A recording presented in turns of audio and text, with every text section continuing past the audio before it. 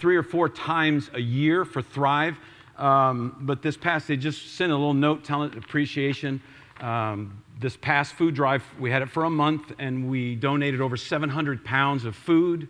They estimate that equals about 600 to 650 meals that people in the community were fed because of that. And they just wanted to tell us how appreciative they are. And you can still drop off food here for Thrive or take it to Thrive. And they're still doing their shoe. If you have old shoes, they're old shoes. If you have the pair, you put them together, drop them here, drop them at Thrive. They sell them to a group that repurposes them, and they get a portion, so it becomes a fundraiser for them. So we encourage you to do that. All right, we're going to be having communion today, so that we're going to talk about that this morning, and I am hearing grumblings concerning 1 John and the last part of 1 John that we have not finished yet. I'm only about 3 weeks behind. But surprisingly, I've heard grumblings of a coup d'etat. People are talking about me being removed from the church. So let's just cut that out right now. I'm going to get to it. Okay? I'm going to get to it. It might be August, but I'm going to get to it. We're going to finish up 1 John. So hang in there. And for some of you, we need to talk. All right. We're going to look at the covenant, Genesis 15, 7 through 20, and I'm going to read that. You have it on your sheet right there in front of you. It says, and he said to him, God speaking to Abraham, I am the Lord who brought you out from Ur of the Chaldeans to give you this land to possess. But he said, O Lord God, how am I to know that I shall possess it? And he said to him, bring me a heifer 3 years old, a female goat 3 years old, a ram 3 years old, a turtle dove, and a young pigeon. And when he had brought him all these, cut them in half and laid them half over against each other, he did not cut the birds in half. And when the birds of prey came down on the carcasses, Abram drove them away. As the sun was going down, a deep sleep fell on Abram, and behold, a dreadful and great darkness fell upon him. Then the Lord said to Abram, know for certain that your offspring will be sojourners in a land that is not theirs, and will be servants there, and they will be afflicted for 400 years. That will be the is when they're in Egypt. But I will bring judgment on the nation that they serve, and afterwards they shall come out with great possessions. As for yourself, you shall go to your fathers in peace. You shall be buried in a good old age. And they shall come back here in the 4th generation, for the iniquity of the Amorites is not yet complete. When the sun had gone down and it was dark, behold, a smoking firepot and a flaming torch passed between these pieces. On that day the Lord made a covenant with Abraham, saying, to your offspring I give this land, from the river of Egypt to the great river, the river Euphrates, the land of the Kenites, the Kenizzites, the Kadamites, the Hittites, the Perizzites, the Rephaim, the Amorites, the Canaanites, the Girgashites, the Jebusites, the Democratites, and the Republicanites. Just want to make sure we get everybody in this, so we know it's everyone, all right? So we're going to talk about communion. This is what we're going to talk about, but we're going to go back all the way to Genesis 15 to this passage, because this passage has a tremendous impact on what this means and what this signifies for us. This passage speaks directly to communion. And it's a powerful passage, and it's not always linked that way, but this is what is called the Abrahamic covenant. God makes a covenant with Abraham. God has this dream of his people in community, and it keeps getting ruined by them and us. And so he teaches about the nature of his sacrificial love. He chooses Abraham, makes a covenant with him. And this covenant is key to understanding God and understanding the cross and the need for the cross. A lot of people entered into covenants back in those days. What we're going to look at is not something that's terribly unusual. All kinds of people entered. It's not necessarily this is a totally biblical thing. All kinds of kings and other people, they entered into covenants, and they were structured very similar to this, much in the same way. When kings would enter into a covenant back then, it was always to get something. All right? You entered in a covenant with another person to get something, whether it was a king, whether you were a local ruler, whether it was some sort of business thing, but it tended to be more important than that. It was to get water rights, or it was to get trade rights, or it was to get access to land, or something. And it always started with the identification of who goes first. That's always important. The greater person always goes first, and who he is and what has he done. This is very important. So that even there's still some covenants that have been found, like Nebuchadnezzar's made in different people, and basically it would go along this lines. Nebuchadnezzar would say, I, Nebuchadnezzar, who has conquered this land, I promise you, and he's talking to the king of that particular land, I promise you protection and peace. I will protect you from outside threats, and I will bring peace to your realm. This is what I promise you, right? And then the lesser king would be a part of the covenant, and he would say, I promise you, O great Nebuchadnezzar, 3,000 shekels of gold every year, 2,000 shekels of silver every year, this much grain, this much this. And so they entered in a covenant where they made this agreement. I give you this, you do this. That's how it works. And so this was something that Abraham would be familiar with. All right? And so if you look at verse 7, and he said to him, I am the Lord who brought you out from Ur of the Chaldeans to give you this land to possess. What is God saying? I did this. This is an identification of who I am. It would be like Nebuchadnezzar saying, I, the great Nebuchadnezzar, who have conquered this land. It establishes the position of the first party. Who is this first party? What's so important about them? And so what does God get out of this deal, this covenant with Abraham? I mean, if you think about it, God knows the human race. He knows the heartache. He knows the ingratitude. So what does he get? He gets someone to bless. God loves us, and he wants to bless us. And so when you read about this covenant, that's what it keeps saying. I'm going to bless you. I'm going to bless you. God says, I will bless you. And then it won't be everybody who blesses you, I will bless them. So he's establishing as the greater party his place and who he is. But think about that. God is serious about the sheer joy he gets out of a relationship with you. He's serious about it. The joy that he gets out of having a relationship with you. A person who gives their life to Jesus Christ, trusts him for salvation, forgiveness of sins. God says, I'm incredibly serious about the sheer joy I get out of that. God's joy is important stuff.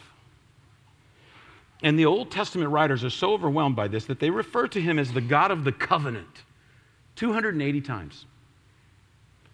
So covenants are serious business. And when they say they make a covenant, let's look at verse 18. It says, on that day the Lord made a covenant with Abram. It really says cut a covenant. He cut a covenant with Abram. Because literally, they cut these animals in half and lay them on opposite sides. Look at verse 9 and 10. He said to him, bring me a heifer, a female goat, a ram, a turtle dove, young pigeon, and he brought them all and cut them in half and laid them over against each other. So that it is basically this. They find a place where the land slopes. They cut in half. They lay them on both sides. The blood runs to the middle and then comes down. All right? And I know, for us, we're like, oh. But God is saying, this is what is so serious about this.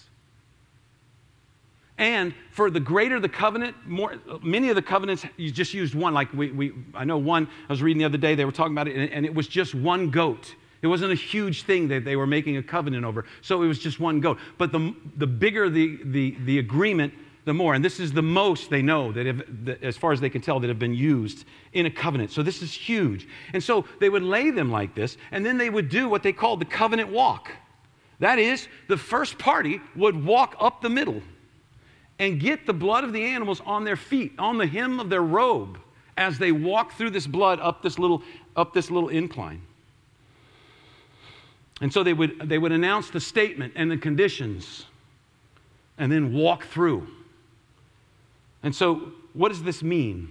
This is what the king, if it's Sennacherib, whoever it is, this is what it means.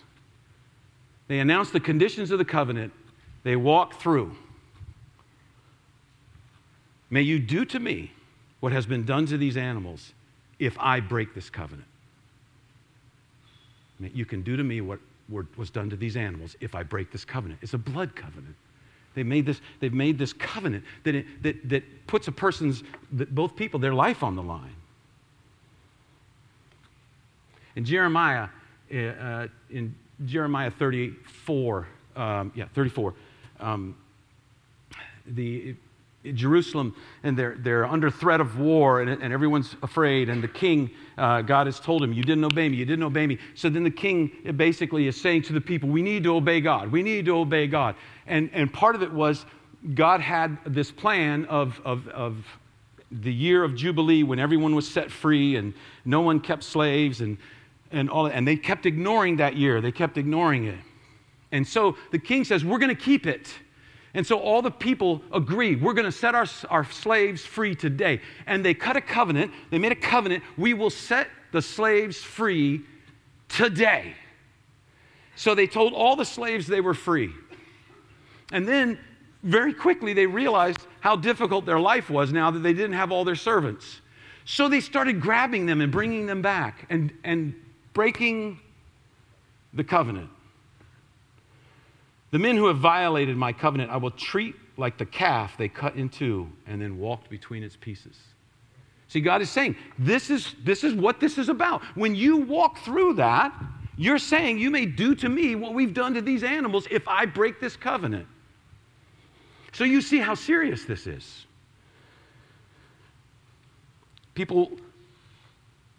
When people make covenants, they understood the seriousness. Blood gets shed. You know, we say, oh, that's so barbaric. You know, we have reflections of that today. At least, I know when I was a little kid, and I was promising one of my friends something.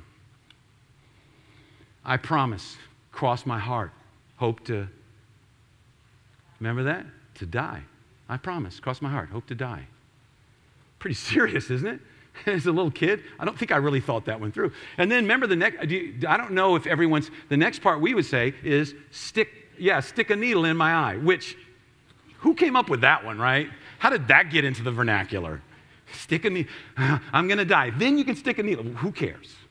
You know, I think I was 8, didn't think it through. But I knew it was serious.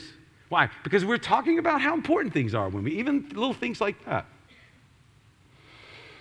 But think about this. On that day, as the sun was going down, a deep sleep fell on Abram. And behold, a dreadful and great darkness fell upon him. Now, this is an interesting thing. God basically put Abram to sleep. Why? And now, this is pure conjecture, but I think this is probably, because it talks about how dreadful it is. Why would this be dreadful? Abram's about to enter into a covenant with God. Who do you think is the person most likely to not keep the covenant? Abram. And you know Abram knows that, right? He knows it. This is not a great idea for him. God says, Abram, we're going to cut a covenant. Abram's like, no. Why? Because God, you're God. You keep stuff. You do it. You're God. It's not even fair. I'm a human being. I'm going to fail. And I don't want to be at the top looking down and saying, you may do to me what we did to these animals if I break this covenant. And the other day, my little grandson, he got in trouble. And so he had to wait, and then punishment was going to happen. And basically, he called out to his mother and said, why don't we just get it over with? Just come now. Let's just get it over with, okay? Which I thought, now I have hope for him. He's pretty smart. And I think Abram's looking at this going, you may do to me what we did to these animals if I break this covenant, and why don't you just do it? I'm going to do it, probably in the next 5 minutes, God, so just do it. And so God puts him to sleep, just to keep him from leaving. Verse 17, when the sun had gone down, behold, it was dark, and behold, a smoking pot and a flaming torch passed between these pieces. Now, to me, this is where it gets exciting, okay? Just to clue you in, this to me is exciting. There's 2 images of God here. Both images of God are very important. The first, it says, is a smoking fire pot, and oftentimes it's translated a furnace. All right? So what is it talking about there? It's talking about a refiner's furnace. It's talking about how they refine gold or silver or other metals like that. And this is used for God a lot in Scripture. First Peter talks about it. Malachi talks about it. Psalm 66. There's plenty of places where it talks about God as a refining fire for His people, refining His people, not just fire as punishment, but fire as refinement. And what would happen, and we talked about this, so a lot of you know this, but they would get gold, like hunks of gold or whatever, and they put it in this pot and they would heat it till it melts. Well, gold is very, very heavy. So the gold would go to the bottom and all the impurities will come to the top. And then they would skim the top part off, all the dross, they would call it. All the impurities would be skimmed off so that what your goal is that at some point you're looking at pure gold. And when pure gold is melted like that, or silver, it's like a mirror. It gives a perfect reflection. What is God doing when He says He's the refiner? He's refining us. Why? Because at some point in the future, when He looks at me, He wants to see Jesus. He's going to see Himself in me. The image will be complete, but it takes time and it takes refinement, and that's a part of what we live in this day. But here, God is being referred to as this refiner who refines. And so it's an image of God. God is in the business of making His people more and more like Himself, like Jesus. And refining can be difficult. Let me just stop here for a second. Because we've been studying 1 John, and one of the things about 1 John is he says the sign of a person who knows Jesus Christ, the sign of a person who knows God intimately in relationship with Him, is that over a long period of time, they become more and more like God, like Jesus. They change. So then the question is for me, Bob, in the last 10 years, have you changed? I'm not going to take this question by myself. The question for you is, Bob, no, you. Yeah, has Bob changed? Can you tell? I have this knack for destroying illustrations. I don't know if you've noticed that before, but I can just mess them up. So, have I changed? In the last 10 years, have I changed? Am I becoming more like Jesus? Maybe in little ways, maybe in big, I don't know, but that's the key. Because God is a refiner, and He is refining us to be more and more like pure gold, like pure silver.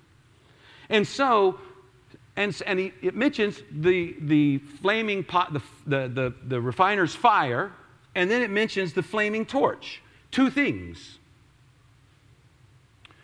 Two, in a sense, images of God. Now, this is key for us, I think, because the first person walks through. You may do to me what we've done to these animals if I break this covenant. There has to be two walkthroughs. But what happens? The refiner's fire goes through. But now there's a flaming torch. And it's showing us, in essence, God is light. So that what was spoken by the prophet Isaiah might be fulfilled, the land of Zebulun and the land of Naphtali, the way of the sea beyond the Jordan, Galilee of the Gentiles, the people dwelling in darkness will see a great light. And those dwelling in the region, in the shadow of death, on them a light has dawned. And from that time, Jesus began to preach, repent, for the kingdom of heaven is at hand. Or in John 8:12, Jesus said, I'm the light of the world. In 1 John, what does John say in 1 John? He says it so strongly, God is light, and in Him there is no darkness at all. And then he adds this exclamation, none. No darkness, pure light. God is light. He's not a light. He's not a bright light. He is light. At the core of His being, He is light. In 1 John, 2 times he says He's light, and He says He's love. At the core of His being. He is not a loving God. He is love. He is a loving God. But it's not just that He's a loving God. He is love. It's His core. It's His character. He couldn't help but be love or light. And so here He's giving us this light. But He seems to be saying there's two things that go through. One, and then the other, because two have to go through. And so, let me see, go back, verse 17. So when the sun had gone down, and it was dark, behold, a smoking firepot and a flaming torch passed between these pieces. So 2 went through. You notice Abraham doesn't go through. This is what he was worried about. He didn't want to be on the other side with blood on his feet saying, do to me what we did to these animals. So God goes through, in a sense, twice. He goes through. I know I'm repeating myself, but this is important. He goes through. May you do to me what was done to these animals if I break this covenant. And he goes through. And he says, may you do to me what was done to these animals. You may do to me what was done to these animals if you break the covenant. Now, this is key. Because now, it's not on Abraham. God entered into a covenant and took both sides of it for Abraham, for us. In a covenant between kings, King Nebuchadnezzar and King whoever, Hapsep, whatever, they would pass through the pieces, each one saying, you can do to me what was done to these animals. But here, Abraham does not pass through the pieces. Because if he did, it would seal his death immediately. But God walks through twice. And so God says, you can do to me, well, if I break it, you can do to me if you break it. That's key. If you break it, I pay. If the covenant between God and the human race gets broken, if it's not honored, there's a price that will have to be paid. Who will pay it? There's blood that has to be shared. Who will shed? Somebody is going to be broken. Who will be broken? In a sense, the fate of Jesus was sealed at that moment. Because the human race breaks the covenant, was going to break the covenant, is breaking the covenant, will always break the covenant.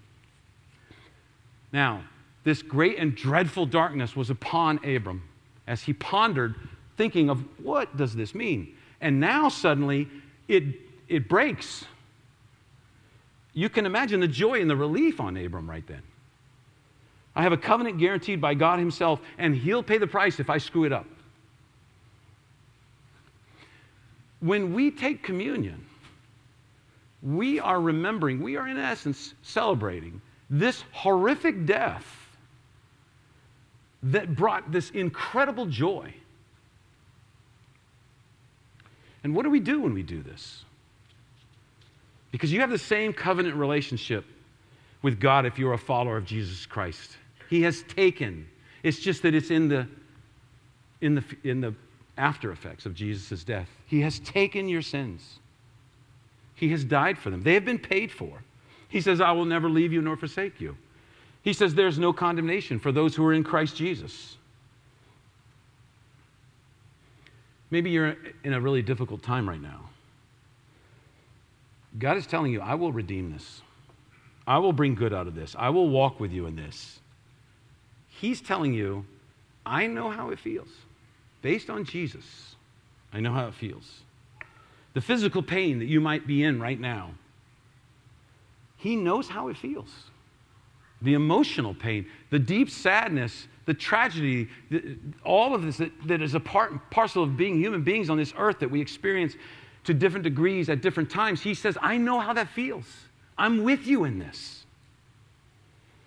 The spiritual pain, the struggle spiritually at times in your life. He says, I know how that feels. Jesus said, my God, why have you forsaken me? He knows that feeling. But maybe things right now are good for you. And God is saying, this is a blessing. Remember me in these times because they don't always last. He says, trust me. Trust me in these things because your faithfulness will yield great things, just as it did with Abraham. He says, I want to work with you, just like that. I want to use you, just like that. And so today we're celebrating this communion. We're recognizing the price Jesus paid to honor this covenant. This is what ties it in. Jesus Christ paid this incredible price to honor this covenant that God made with Abraham. Because the second part, may you do to me what we did to these animals. If you break the covenant, it had to be done. It had to be done. And so we live under this grace. Because the thing I think about is, Scripture tells us I'm going to read it in just a minute, but one of the things as we come to communion, he says, examine yourself. Is there unconfessed sin? Is there something that needs to be changed? Then confess it. Get it right with God before you come to the table. But and that can be, for a lot of people, a very guilt-inducing feeling. It could be a time where you just feel terrible about yourself if you start to think about your failures or start to think about how you sinned in the recent past or the distant past, and it can be this incredible burden. But God says, no, examine yourself. Why? For the purpose of understanding that now you're free of that. There's freedom. He died for your guilt and shame. I don't know about you, but I struggle with this sometimes. I remember things I've done in the past where I was particularly, bad. I don't know, bad doesn't seem like a good word to describe it. Things that I regret deeply. Things that when I think about them, they make me cringe. You know, I do that. Sometimes it pops in my head and I will audibly gasp. I remember a while back, I was driving with one of my kids and I just remembered something that I had done years ago, and it was just a terrible thing. And I just like, oh, man. And they were like, what? Oh, crap, nothing. Oh, nothing. Dad's just remembering his horrific past. You know, it just those things, they come, and I have to remind myself, I don't have to be ashamed of that. I've confessed it. I've tried to move past it. And now that shame, I don't need to experience that. I don't need that shame anymore. God has taken care of it. He died for that. He died for that sin. He died for that shame. This is what we're remembering here. We're going to have communion. And so right now, let's just pray together. Father, we thank you for this time. God, we praise you for what you've done. We thank you for how you've worked in our lives. Help us to remember. Lord, you know every heart in this room. You know where we stand before you. And so we pray that your Spirit would be alive and working even now, encouraging, convicting, working in our hearts to help us to see our need for you and how important you are in our lives. And Lord, we trust you to do that because you have promised to. So for each one of us, Lord, now we come to you and we bow and we honor you. Lord, use this time for your glory. In Jesus' name, amen. We're going to take our offering right now, and as they come to take it, I just want to say, if you're a guest here, we're not asking you to give. Please don't feel pressured or obligated to give in any way. This is what our regular attenders and our members do as a part of their worship.